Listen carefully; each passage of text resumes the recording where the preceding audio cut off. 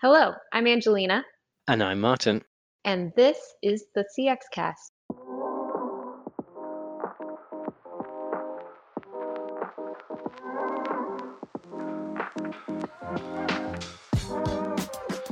So welcome to CX Cast. We're joined today by Joana de Quintanilha. This is the first of 3 episodes we're going to do covering the keynote arc we presented at CX EMEA, our conference in Europe, in May.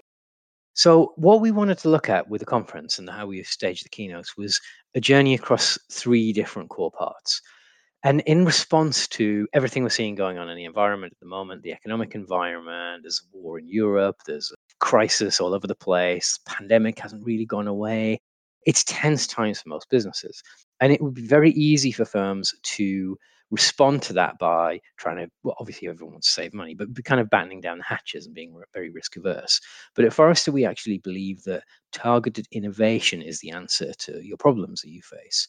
But targeted innovation in a kind of 1, 2, 3 story. One is really deeply understanding the customer need. So really, really getting underneath what do your customers want from you. Part 2, build innovative solutions, collaborate to build solutions that solve those problems and satisfy your customer goals.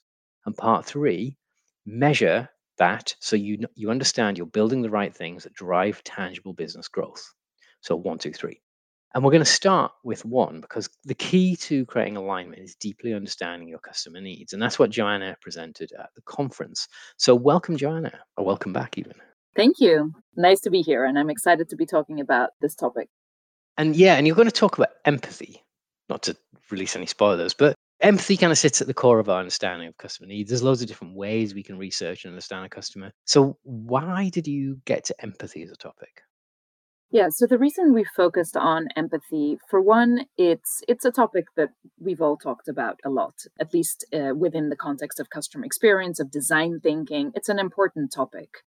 What I noticed was that it was a topic that was coming up a lot in client conversations we were having, but also in a lot of material that technology companies, vendors were sharing. So there was this theme that was popping up all over the place in different contexts, and really this need to take a look at empathy and perhaps a more nuanced look at empathy. So what do we actually mean by empathy? How do we do empathy well? Because, the problem with terms that get thrown around a lot is that we end up assuming we all understand the same thing when we say the term. But actually, there's a lot more to empathy, we found out in the research, than meets the eye or than people initially assume. So we felt there's some level setting that is required, and there's a more nuanced view and understanding of empathy that's required within customer experience.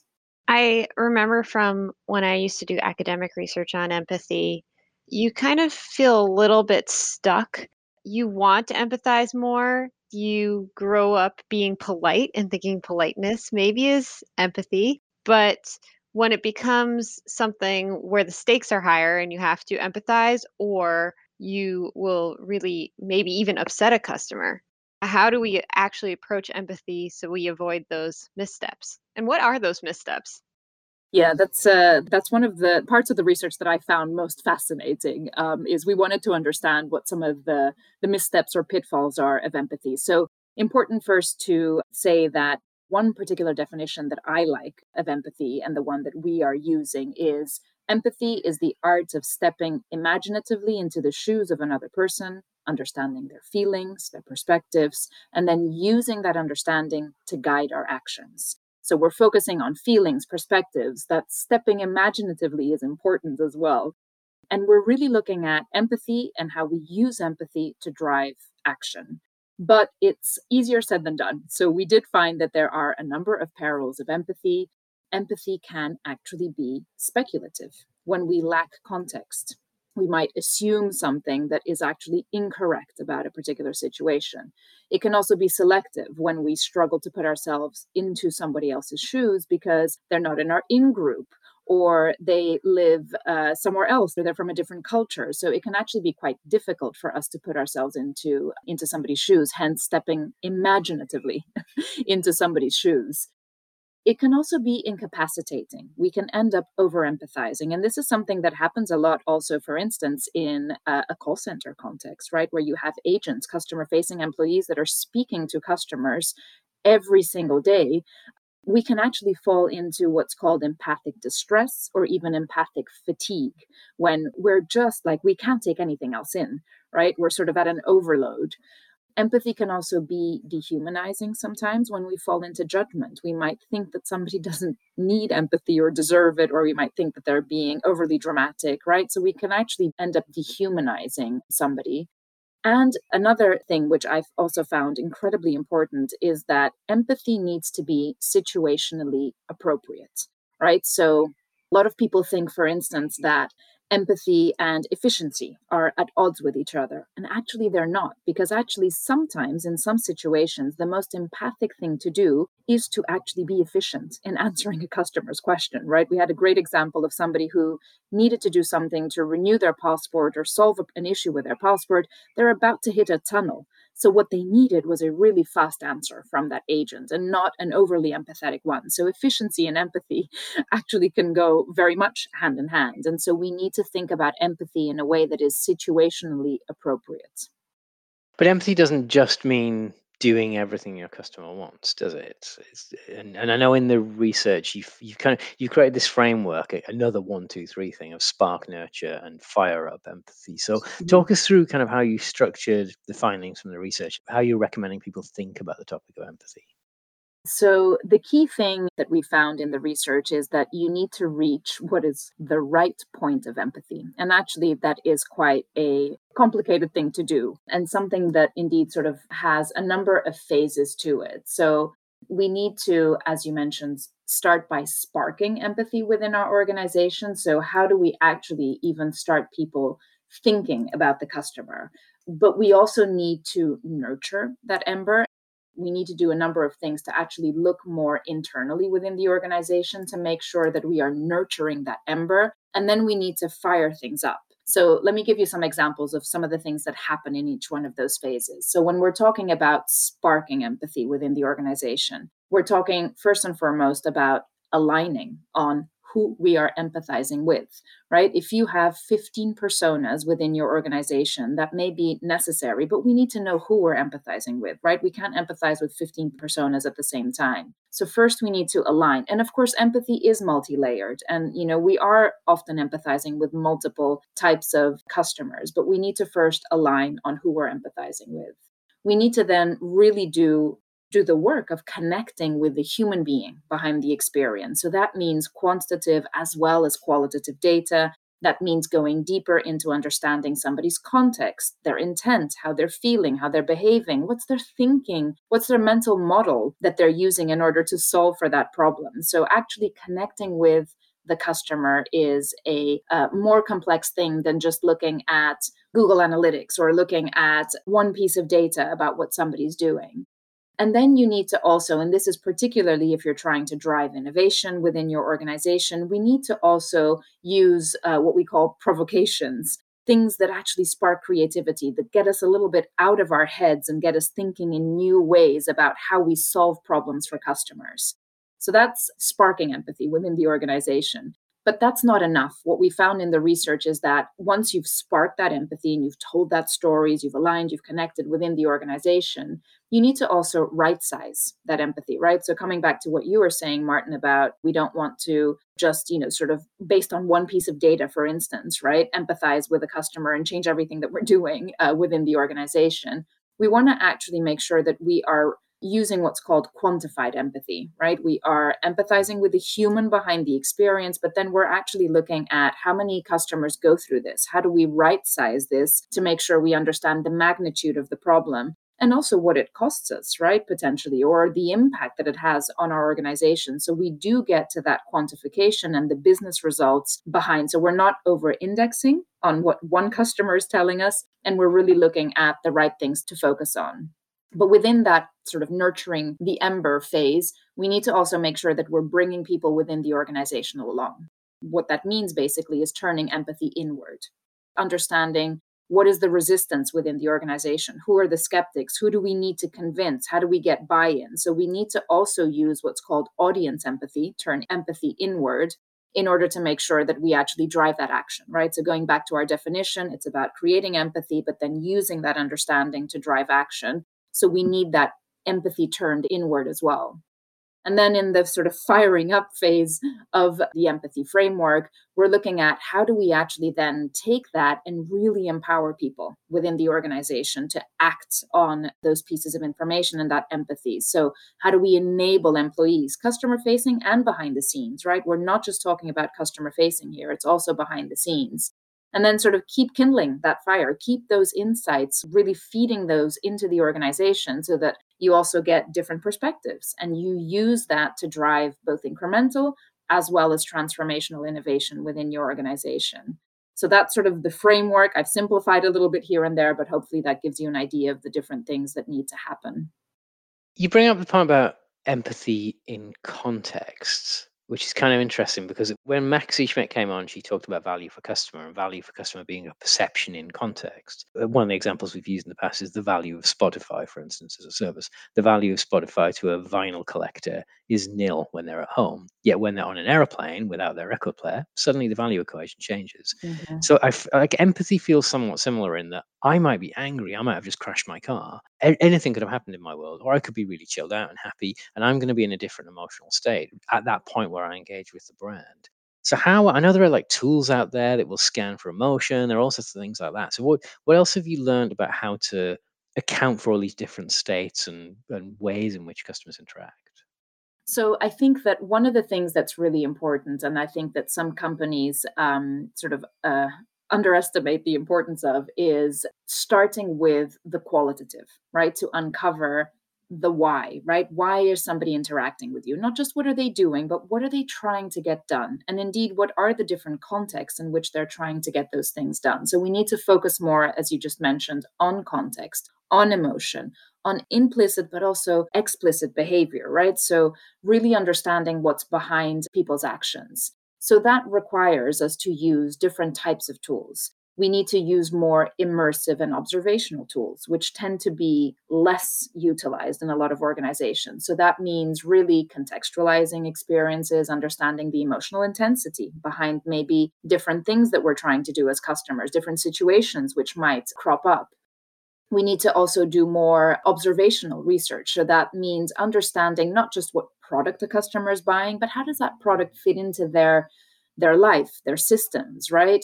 How are they customizing those products so that we understand a little bit more about also unarticulated needs that they might have? So immersive and observational research and tools, and there are many out there, are incredibly important for us to make sure we really understand at a more granular and a more emotional level how customers are interacting with products and services. Of course, we need to also quantify, right? So we need to also do things like measure the business impact, the frequency, prioritization of the different things, do things like driver analysis to make sure that we're focusing on the right thing. So the combination of tools is an important thing. That combination of quant and qual is, of course, a very important thing.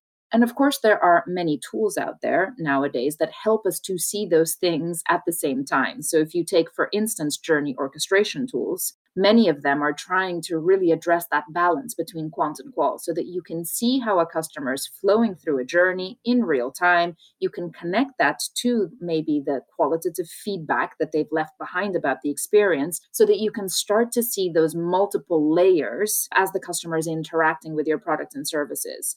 But it's really finding a balance between these things, right? Sometimes you need to go out and do the immersive observational research. Then you need to go back and quantify that. And it's that sort of interplay between the two that's really important. I think this is also really valuable to move your project along and get through those gates in the business because I have had this experience where I started with the qualitative. I was working on a project for an insurance company going D2C for the first time. And we hit a wall when they wanted us to quantify. And then we hit a wall when it felt too general and we weren't actually solving the problem. We kept course correcting. And I'm realizing what you were telling me was what we should have just known and had a plan for this whole time because we would have put the steering committee at ease to say, these are the milestones we're going to hit, and Mhm. then been free to go through that process versus having to justify through different research at different stages. Yeah, absolutely. And in fact, one of the elements in the framework, we talk about showing your work, right? So that's literally like, think about a maths problem that you solved at school. And often the teacher will be like, well, I would have given you full marks if you just shown me the working out of your problem rather than just the answer. You might have even had the right answer, but you need to bring people along, show them the working out, show them the different levels of research that you're doing. But also, one thing that we came across in the research is teaching people who are maybe less familiar with qualitative research about what qualitative research is, what actually constitutes a statistically representative number of qualitative interviews, right? The types of insights you get out of qualitative insights and research. And then, of course, layering that quantification on top of it, right? That can make a huge difference, because sometimes we're a little bit, sort of, we don't trust maybe the qualitative research when it's incredibly important, but we're trying to get different things out of these different tools and how we combine them. So even just teaching, educating people broadly within the organization about what is qualitative research, how do we combine it with quantitative research, can be very, very helpful. I think what's interesting as well is the technology is getting to this point where we on this podcast we talked about generative AI and all sorts of different kind of technology, but we're kind of hitting this point where we can make decisions in almost real time about how customers are reacting, and we can change a contact center script, we can change a workflow for an app or a website. Mhm.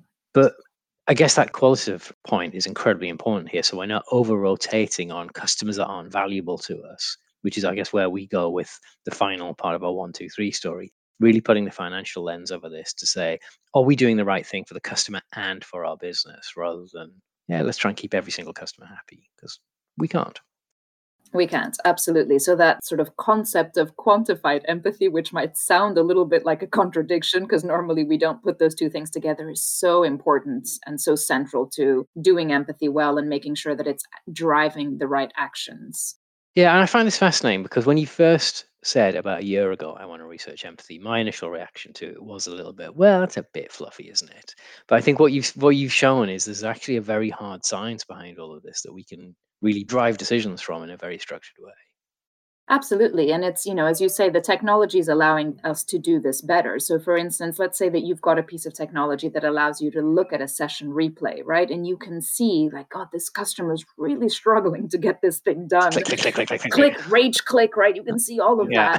that. But then being able to actually go back and say, hey, there's 75% of our customers who are having a similar problem. That's a totally different proposition, right? Then you can build a business case out of that. And it becomes a no brainer to go and fix that poor person sort of experience. But it's the two things put together that really start to transform how you do business as well with customers.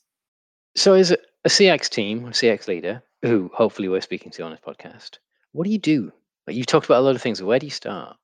Yeah, so I think that, there's a couple of things that you can go away and do immediately. If there are opportunities to immerse yourself, right? To, sign up for the next opportunity to participate in an immersive or observational research at your organization. That might be listening into a customer call. It might be going along on a sales visit. It might be looking at that session replay, but then, checking, like, do we have a way of quantifying that? So that immersion is really important. As a CX team, we're often doing a lot of that, right? As CX teams, we're at the forefront of that. One thing that you can do as a CX team is also ask yourself, how can we include more people within the organization, right? So how can we start to include other stakeholders in some of that work that we're doing, so that that firsthand participation starts to spark more empathy within your organization. The other thing that you can do as a CX team is to really look carefully at the language that you're using. Language is an incredibly powerful tool when it comes to creating empathy nudges. So you can tweak your language internally within your team, right? You can look at your journey atlas. And I hope that as a CX team, you have one, or you're working on one, or at least you've heard of the term. So what are the most important journeys your customers are on? The most important things that they're trying to do? And is the language that you're using really customer centric, or have you fallen into the trap of using slightly inside out language? That's a really powerful, very sort of practical way of starting to look at. How do you refer to your customer facing employees? Right? Are you referring to them as customer service representatives? That's pretty good. But we've seen some companies, for instance, refer to them as service experts, right? Small language tweak, but that really makes a big difference. The last thing that I would sort of recommend doing as a CX team is to kind of look at the journeys you're focusing on and look at how you actually balance the work that you're doing in your roadmaps. Are you focusing predominantly on incremental improvements? Have you quantified some of the things, right, that you've put highest on your priority list? So going back to what we were talking about from a quantified empathy point of view, how have you prioritized things? Have they been quantified? Is there some qualitative research you've done sort of at the base of that? And then try and sort of strike a balance of, sort of leave some room in your backlogs and your roadmaps as well for things that you are learning in real time, in the moment, contextually about your customers. So those are just some of the things that I would recommend. And of course, using the framework, right? The next time that you think about empathy, you start a new project, you focus on a new journey, ask yourself, have we done enough to empathize with this customer? Have we used the balance of the tools? Have we thought about how they're feeling, how they're behaving, but also their context, how they're thinking? What's their true intent in what they're trying to get done and the value that they're looking for? So some hopefully practical things that you can take away as a CX team and think about. Love it. Thanks for joining us and running us through that. Like I said, I'll probably use this on my next project, so I appreciate the help. Fantastic. Thank you for having me. Thank you, Joanna. And the next in our series, we'll look at what we do with these insights, how you actually design solutions that solve the problems that we're unpicking for our customers. So tune in next time. Thank you.